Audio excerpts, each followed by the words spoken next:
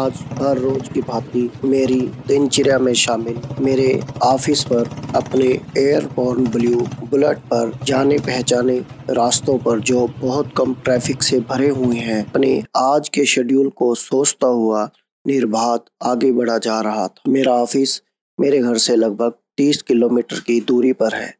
रास्ते में हरियाणवी कल्चर के 3-4 गांव पड़ते हैं। अभी मैं अपने शहर टोहाना से बाहर निकला ही था और लगभग 4 किलोमीटर का सफर तय करने के पश्चात मैंने देखा कि मुझसे आगे 500 मीटर की दूरी पर एक साधारण कपड़े पहने बच्चा, जिसके एक हाथ में कुछ है और वह दूसरे हाथ से मुझे रुकने का इशारा कर रहा है।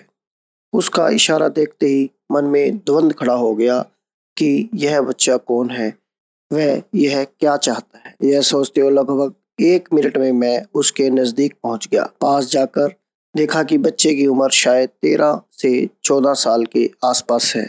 बच्चे ने कुछ पुरानी घिसी हुई पैंट शर्ट पहनी हुई है और वह शायद किसी स्कूल की ड्रेस है। बच्चे के बाल बहुत छोटे हैं और बड़े ही भावपूर्ण आंखों से वह मुझे देख रहा है।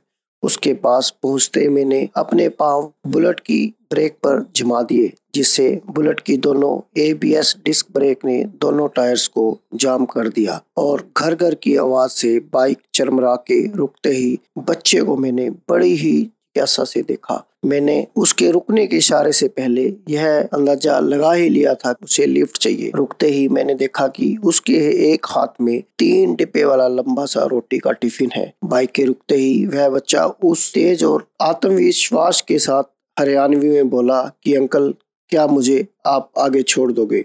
मैंने बिना कुछ बोले गर्दन के इशारे से उसे पीछे बैठने को कहा और मेरे सेल्फ स्टार्ट बुलेट को उसके बटन से स्टार्ट कर दिया और हम दोनों का सफर शुरू हो गया।